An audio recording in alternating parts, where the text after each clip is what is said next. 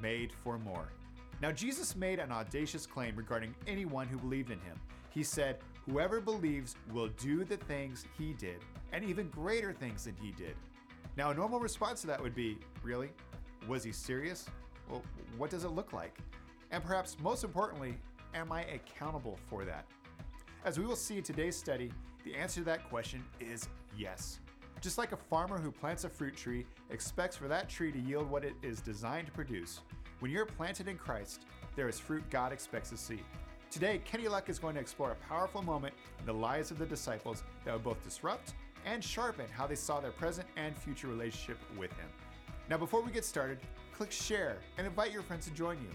Now, let's join our study live from Crossline Church in Laguna Hills, California. Good morning, guys. If you have a Bible, you're going to want to open it to Mark chapter 11. We're starting a new series this morning. It's called Made for More.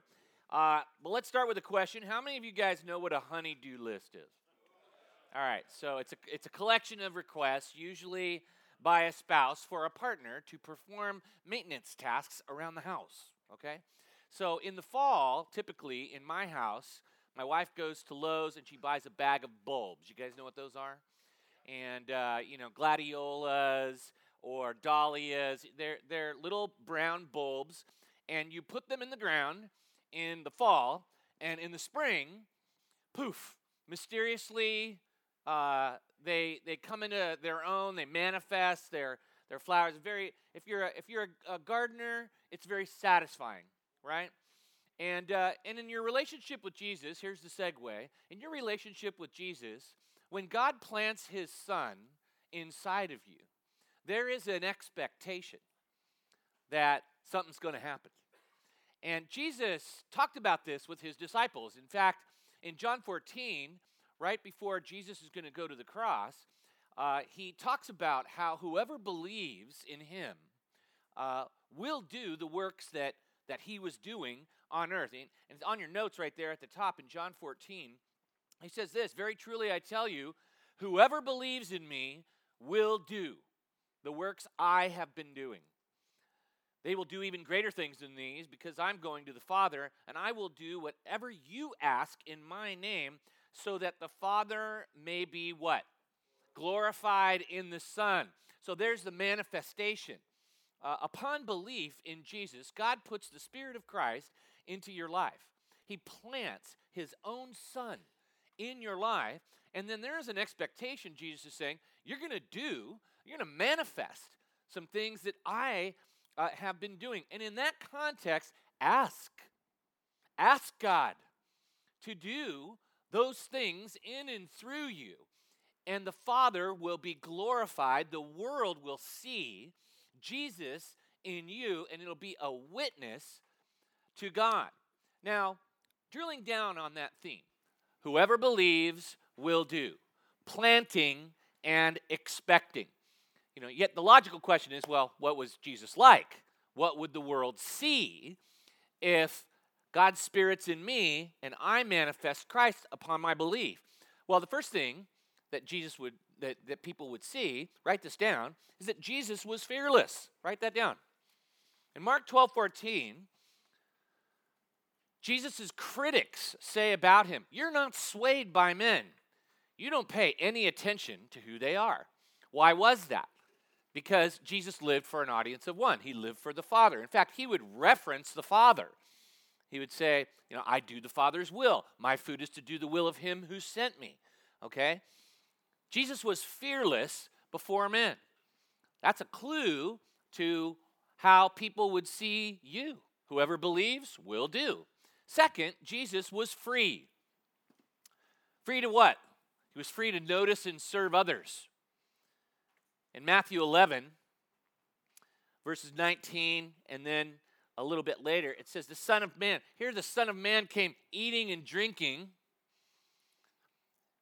And here's a friend of tax collectors and sinners.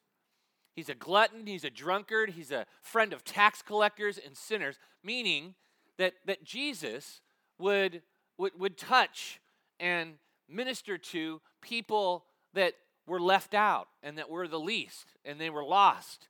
So what does it look like? What would the world see in a believer in Jesus, they would see a man free to notice and serve other people.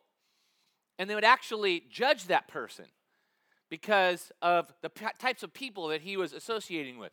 Third, Jesus was focused. Write that down. He was fearless, he was free, and he was focused. In John chapter 9, verse 4, Jesus turned to his disciples and he said, he said, night is coming. I said, while it is day, we must work the works of him who sent me, for night is coming when no man can work. So Jesus knew he came from God. Jesus knew he had a limited time. Jesus knew he was going back to God. And so when you have that dynamic going on, you've got to be focused. So what would the world see in a believer in Jesus Christ? A focused person who knows that they were made by God, they're made for God, and they're going back to God. There's an urgency to you walking here on planet Earth, just like Jesus. And then lastly, Jesus was faithful. In John 17, when he's debriefing right before he goes to the Father and to the cross and then to the Father, he says, I have brought you glory on earth by accomplishing the work you have given me to do. And so we look at Jesus and we see his expectation of whoever believes, and when we believe in Christ, God plants the Spirit of his Son inside of us. And he's saying, whoever believes will do the works that I've been doing. Now, that fearlessness, that freedom, that focus, and that faithfulness has many expressions in the life of Jesus. But that's what the world saw in him. Question, what is the world seeing in us? What is the world seeing through us? And so the natural question, when Jesus says, whoever believes will do, is he serious? If I was a disciple and I was hearing those words, I'd go, whoa, whoa, whoa, whoa, whoa. We were in the boat. You calmed the sea. Whoa.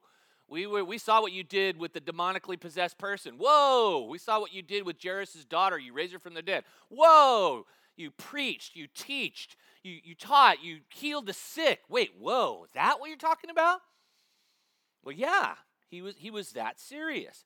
And so the question is, well, how serious was he?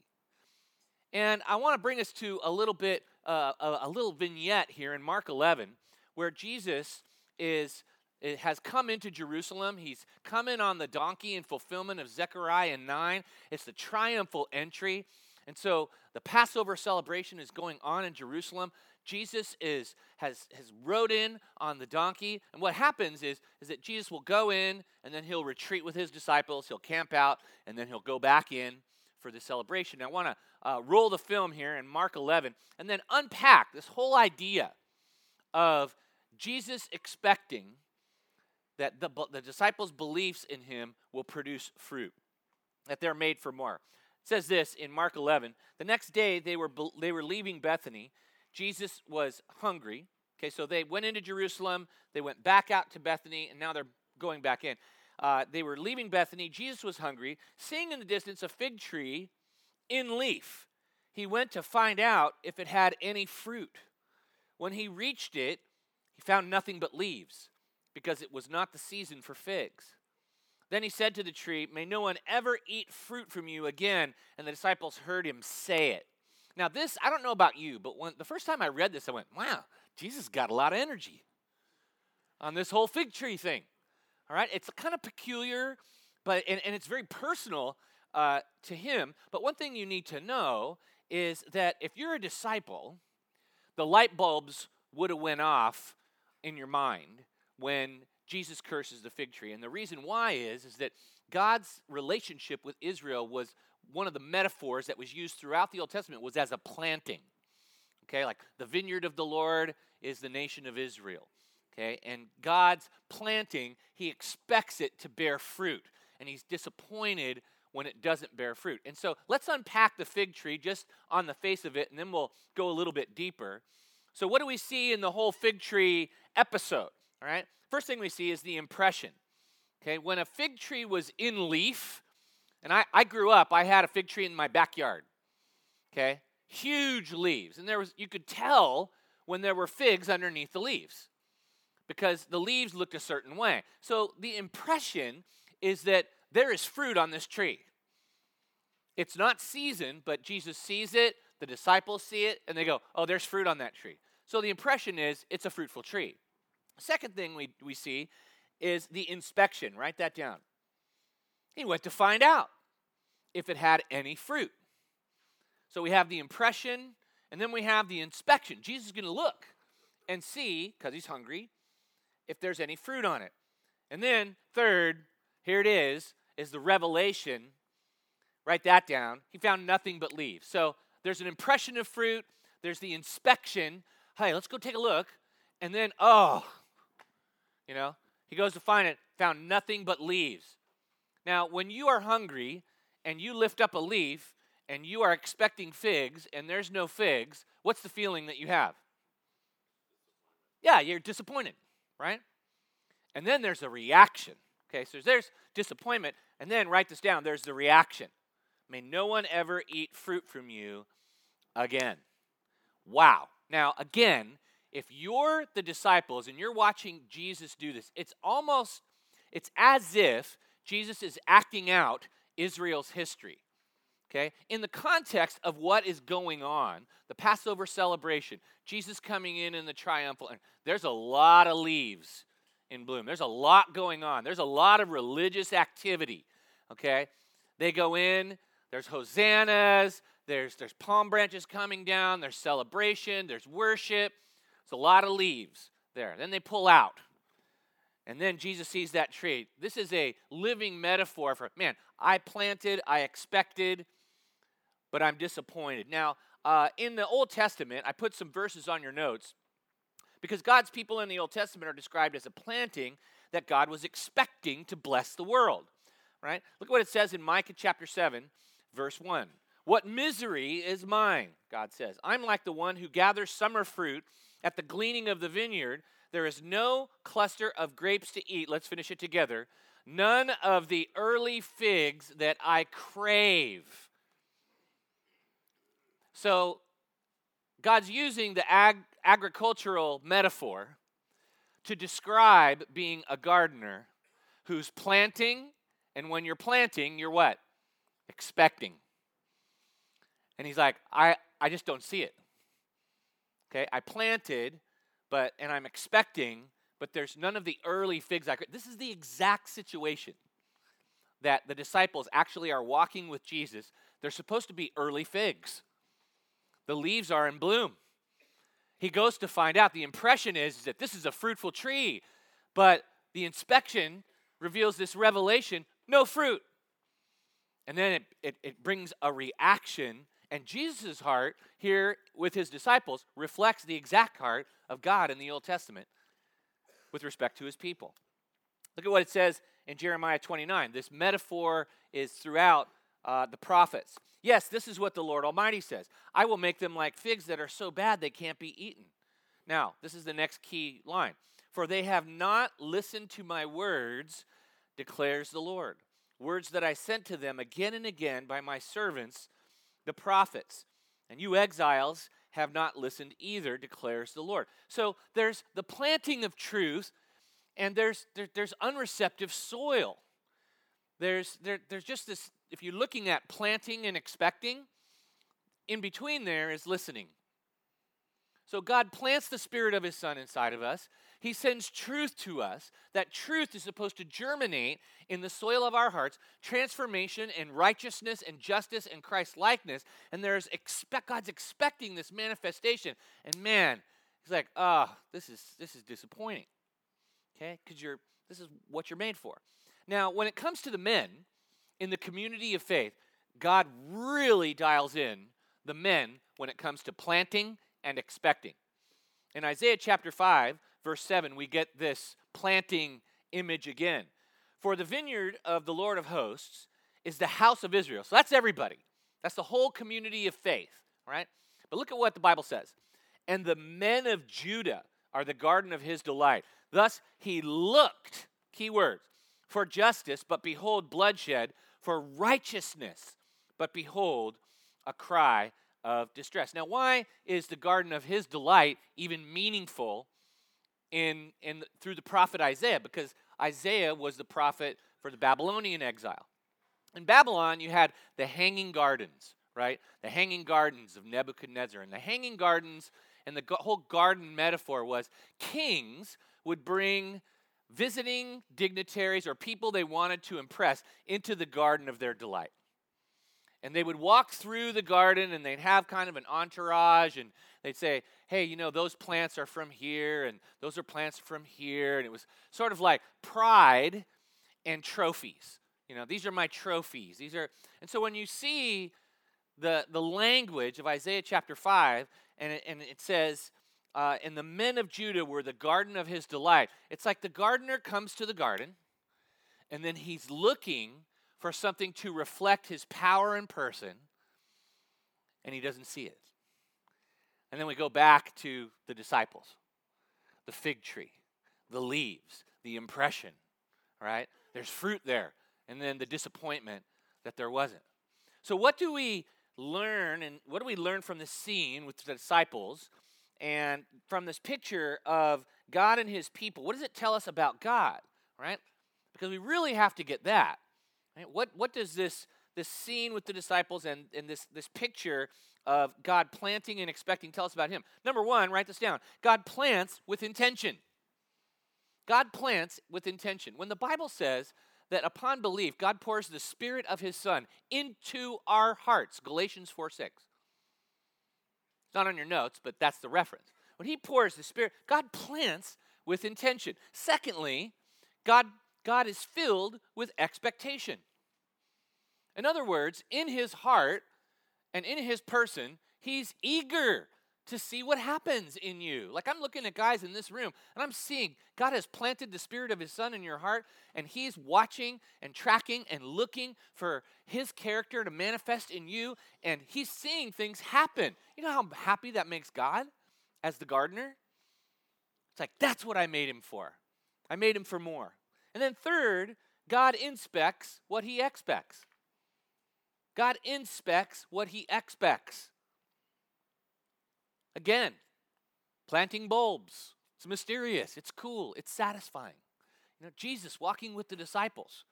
You know, God planting his truth inside of us. His Son, his truth that should transform us and manifest. And yet, he's either delighted or he's disappointed. It's natural. It's normal. It's human. So, as we track down through this experience with the fig tree, in Mark chapter 11, in the next set of little verses, right, you have the disciples going into Jerusalem with Jesus, watching this whole spectacle at Easter, and people are a lot of show, a lot of impression, a lot of leaves. And then they pull out. And then Jesus has the experience with the fig tree. And they're like, whoa, he just kind of acted out Israel's history. Now, guess what? They're going back in to Jerusalem. And we pick up the story in Mark 11:15. On reaching Jerusalem, Jesus entered the temple courts. Watch this. And began driving out those who were buying and selling there. He overturned tables of the money changers and the benches of those selling doves, and would not allow anyone to carry merchandise through the temple courts. As he taught them, he said, "Is it not written, my house will be called a house of prayer for all the nations? But you have made it a den of robbers." Now, let's look at the guys who were invested in the leaves, okay, versus the fruit. The chief priests and the teachers of the law heard this. Let's finish it together. And began looking for a way to kill him, for they feared him, because the whole crowd was amazed at his teaching. So you have Jesus and the disciples going now back in. Is there a lot of hustle and bustle in the temple courts? Yes or no? Yes. Is there a lot of activity? Yes. Is there a lot of energy? Yes. Okay. But is there a reflection from Jesus' perspective of the righteousness of God? No. They're pimping God for money. They're using God in his name to get selfish needs met. Power, influence, money, They're using a relationship with God to benefit themselves, to benefit their own status, to make money. And so Jesus, of course, walking in, and remember the metaphor of the fig tree. What did he do when he saw the fig tree and it had no fruit? He cursed it. Why? Because he was expecting fruit, and he walks into this situation. So what did Jesus see? Write this down because it's germane to us. Jesus saw religious energy, okay? Passover celebration, excitement, Hosanna, right? Jesus saw religious community, right? That everybody's gathered, right? Jesus saw religious activity. So Jesus sees, listen to this, religious energy, religious community, and religious activity, and he's deeply angered and disappointed. Why? Because he expects more. Not the self-serving attachment that people have to God, but something else. What did he really wanted to see? He wanted to see fruit that reflected him, the source. And what he saw did not reflect him. And so what we gather is that there's something more that's missing. That's why we're doing this series called Made for More. We really have to see the heart of God, and when he's planting, he's expecting. All right? Now, if you pick up the story after this, we'll see that Jesus was looking for more than leaves. Right? When evening came, Mark 11, verses 19 to 25. When evening came, Jesus and his disciples went out of the city. In the morning, as they went along, they saw the fig tree, withered from the roots. Peter remembered and said to Jesus, "Rabbi, look, the fig tree you cursed has withered." Now, you would expect, just press the pause button on that. You would expect a normal reaction would be like, "Yeah, it is." Or yeah, you saw what I did yesterday, and you know why that is. I mean, you guys know the story of my people. Instead, Jesus pivots. And instead of looking back, he's looking at this crop of new disciples who are going to change the narrative. They're going to change the story. They're going to bear fruit. They're going to be his disciples. They're going to bear fruit. And listen to what he says. So, look, the fig tree you cursed has withered. Listen to Jesus' words. Let's read it together. All right, we'll read this passage together. Have faith in God, Jesus answered. Truly I tell you, if anyone says to this mountain, go, throw yourself into the sea, and does not doubt in their heart, but believes that what they say will happen, it will be done for them. Therefore, I tell you, whatever you ask for in prayer, believe that you have received it, and it will be yours. And when you stand praying, if you hold anything against anyone, forgive them so that your Father in heaven may forgive you your sins. And here we have the key to fruitfulness. So Jesus is saying whoever believes will do the works that I've been doing, all right? We will reflect the source. That's the more that you're made for in a relationship with God. And then we see Jesus, the seriousness of this, with Jesus and the disciples and the cursing of the fig tree and the replaying of Israel's history and the disappointment of God. No early figs that he craves. And then you see him going in and amongst his people, and he's disappointed and he's reacting. All right, a lot of activity, a lot of hustle and bustle, a lot of energy, a lot of religious community, right? But it's not reflecting him. Instead, it's a self-serving kind of faith where God almost follows them. They don't follow God. And then they pull out again, and they're walking by, and Peter says, look. And then Jesus turns, and he casts vision for you and me and for the disciples. And what is he talking about? He's saying, you know what?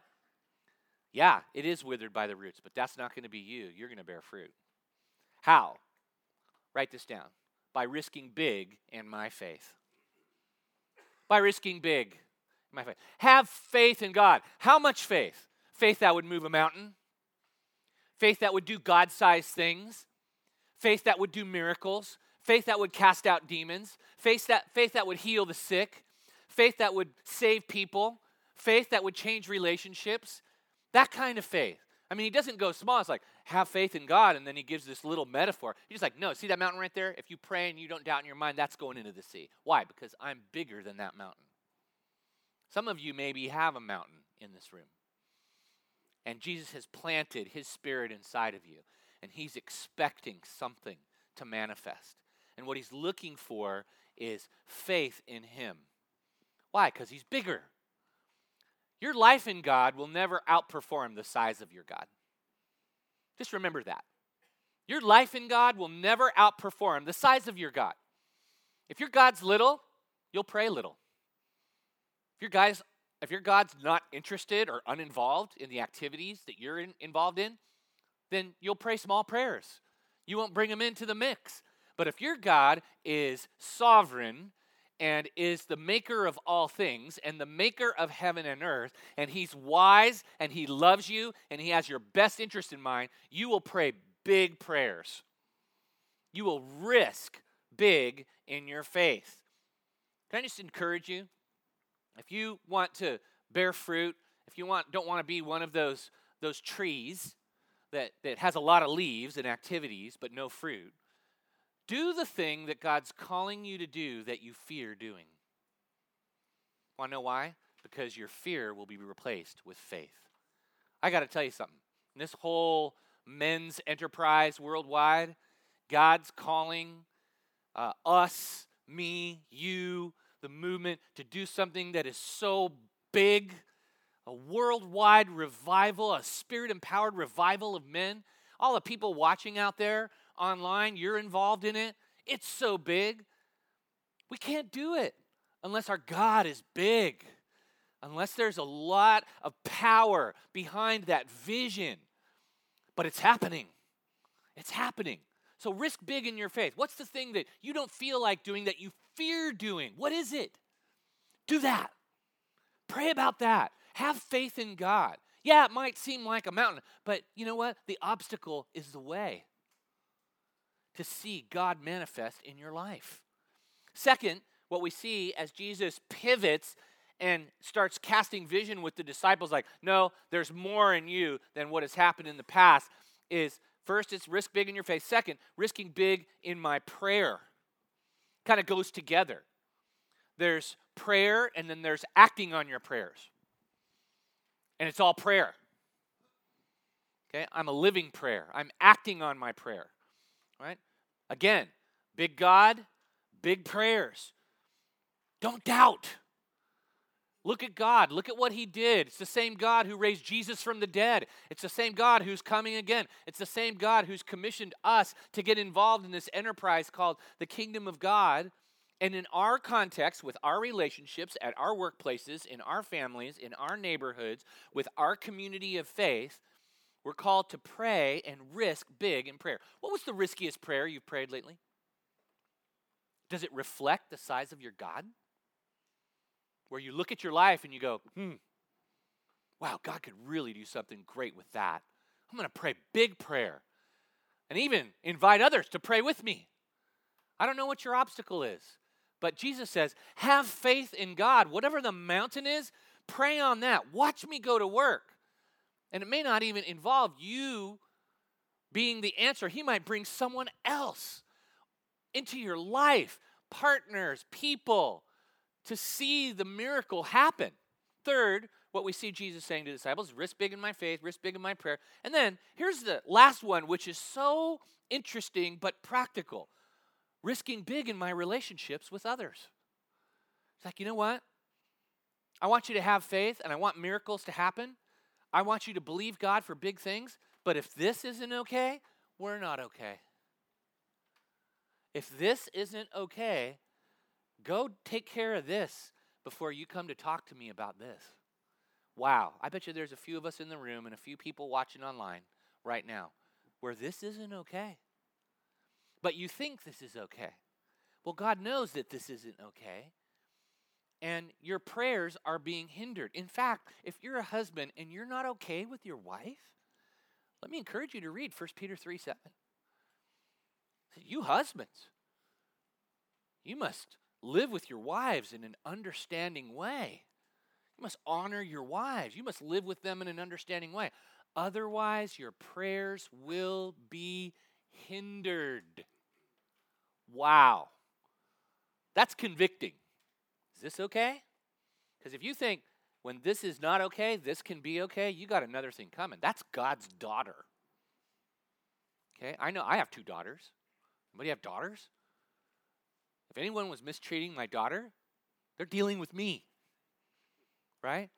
There's something between us. And imagine if a boyfriend was mistreating my daughter, and then he came to ask me for stuff when I knew he was mistreating my daughter? Are you kidding me? It's not just husbands and wives. It's in your relationships with others. You see, you can forgive because Jesus forgave you. You can do that. You're free to do that. Why? Because you were forgiven. You were in a position where you were powerless and you were guilty and God said, guess what? I forgive you. And we can start this relationship over.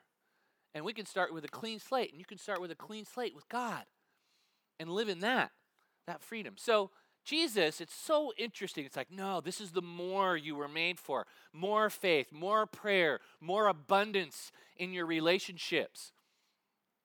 That's the fruit that he's talking about. This kind of turns the table. Like what was lost in the past is now going to be gained by men who are filled with his Spirit. So I need us to look at, well, what's the difference between leaves and fruit? All right? Leaves are less and fruit is more. You're made for more. So leaves would be words, okay? Leaves without ways, right? Talk is cheap. Words without ways. Yeah. If I ask you, are you a follower of Jesus? Oh yeah, I am a follower of Jesus. Yep. All right. So let's walk around with you unplugged with a little hidden camera and see what your ways are. Okay? Because words need ways in order to live the more that Jesus is calling to. There's beliefs and then there's behaviors, kind of similar. Okay? Behaviors reflect beliefs, your true beliefs.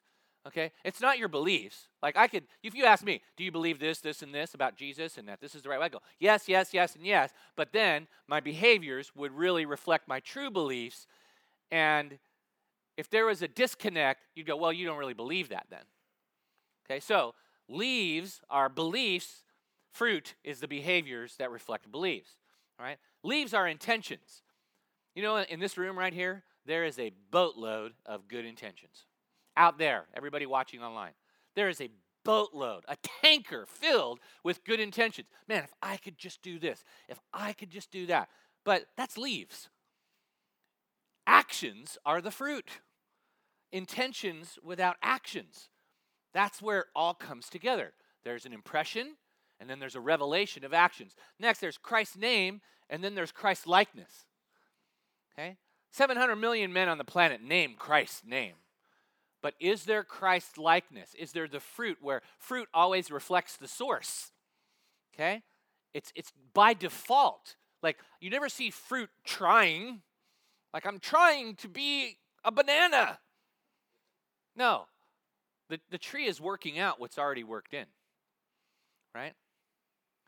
The Bible says, work out your salvation with fear and trembling. What God has planted in you, it should be coming out. Christ's likeness should be coming out. Then lastly, there's affiliation and then there's activation. Like I said, there's a lot of people who name the name of Jesus, but man, evil would be losing if the hundreds of millions of men who name the name of Jesus were activated and filled with his Spirit and living out Christ's character and conduct in the small and the big spaces of their lives. So there's a disconnect.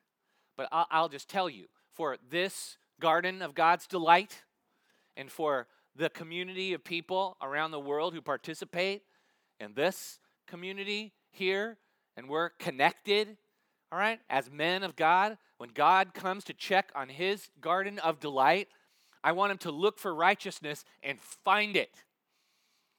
Not hear cries of distress, like it says in Isaiah, to look for justice, all right? And to find it and not see bloodshed and suffering. You see, guys, this is so important for the culture at this moment. that we not just be casting off impressions and manifesting leaves but no fruit. Because the world is waiting to see Spirit-empowered masculinity. The world's waiting to see it, dying to see it. All right, now, here's a nice close to today's study. The title of it is, It's Fig Time. All right? Imagine the delight of Jesus seeing the big leaves and the impression, and then going to find out, and the revelation being, wow, this is awesome. All right? We see it in the book of Acts. We see fig time in the book of Acts. We see Spirit-empowered men manifesting the fruit. And we see a nice vignette of that in Acts chapter 4. The world is witnessing what is happening through men filled with the Spirit of Christ.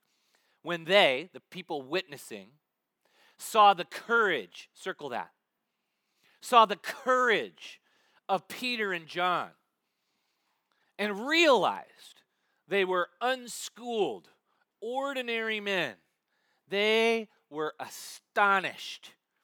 And they took note that these men had what? So they're seeing the manifestation. God planted, he expected, the world is seeing.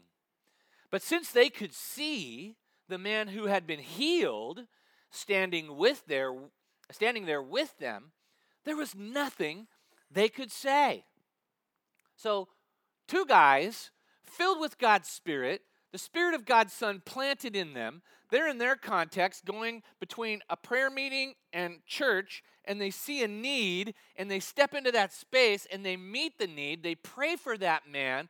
The greater works of Jesus manifest through these two guys, ordinary, unprofessional, but believing men who have faith in God to move mountains. And this lame man who had been lame for decades is healed, okay? And the whole town hears about it. So that happened. They haul him in, and now they're talking amongst each other. What do we do? What do we do? The passage goes on. So they ordered them to withdraw from the Sanhedrin and then conferred together. Let's finish it together. Ready? What are we going to do with these men? They asked. Everyone living in Jerusalem knows they have performed a notable sign, and we cannot deny it. Planting and what? Expecting. Jesus planted for 3 years in the lives of these men. He walked with them. He talked with them. He showed them how to do life. He put the truth of God inside of them. He cast vision. He said, you're going to have faith in God. You're going to move mountains. You're going to be different. You're going to be the light of the world. You're going to shine your light before men in such a way that they're going to see your good works and glorify your Father who is in heaven. And you know what? Spirit-empowered men won the city of Jerusalem. Look at those words. Everyone living in Jerusalem knows. Wow. There's a good number of guys in this room. There might be a good number of guys at your table. There was 12, man, right here. So, say this with me. I am planted to produce. Right, I'm planted to produce. God has planted his Son inside of me. And when you're planting, you're expecting a manifestation of what? Read Galatians 5:22. Love, joy, peace, patience, kindness, gentleness, faithfulness, self-control. It's the character of Jesus. And when you have the character of Jesus, you have the conduct of Jesus. One is an expression of the other. So you're planted to produce. And when we manifest what God has planted in us, the world will see. Men, I'm telling you, right now, the world needs to see Spirit-empowered masculinity. Because what they see, they've labeled. It's toxic. Give men strength, give them power, give them wealth, give them influence, and they'll abuse it. But not as a Christian, right? God's planted his Son in us. And when that happens, the world can see a movement of men, and it's happening, and you're a part of it. Let's bow our heads. God, thank you so much for this very peculiar but now very personal study to us. Lord, we're made for more. We're made for more. There's an expectation in you that the more of the Spirit planted in us, the Spirit of the living Christ, would manifest in fearlessness, in focus, in faithfulness. Lord, thank you for this lesson. Thank you for sharing your heart with us this morning. You're not interested in the leaves or the perception or the titles or anything else. You're interested in what our faith is trusting you with and moving against fear to do the thing that faith is calling us to do. And you're interested in how we see you, and if we see you as big, we'll pray big. You just want to be who you are in our lives, which is big. So God, I pray that you would give us a fresh vision, Lord, that you would just etch-a-sketch whatever false vision that we've had of you and replace it with an accurate vision of God, where you're creator and you're loving and you're wise and you're trustworthy and you have our best interests in mind. And then God, thank you that Jesus, you said, if it's not going well with people, it's not going well with you. And the call to reconciliation in our relationships. Father, I know that in this room and people watching online, there's relationships that need repair, and I pray for each man that you would give him the faith and courage to trust you to repair as far as it is possible for him, to repair his relationships, and that would glorify you. So Lord, increase our faith, increase our prayer, increase our health in relationships, and help us not to be leaves men, but to be fruit men. Lord, thank you that you have called us to more. Help us to manifest your presence in this world right now for your glory, in Christ's name. And all God's men said, amen.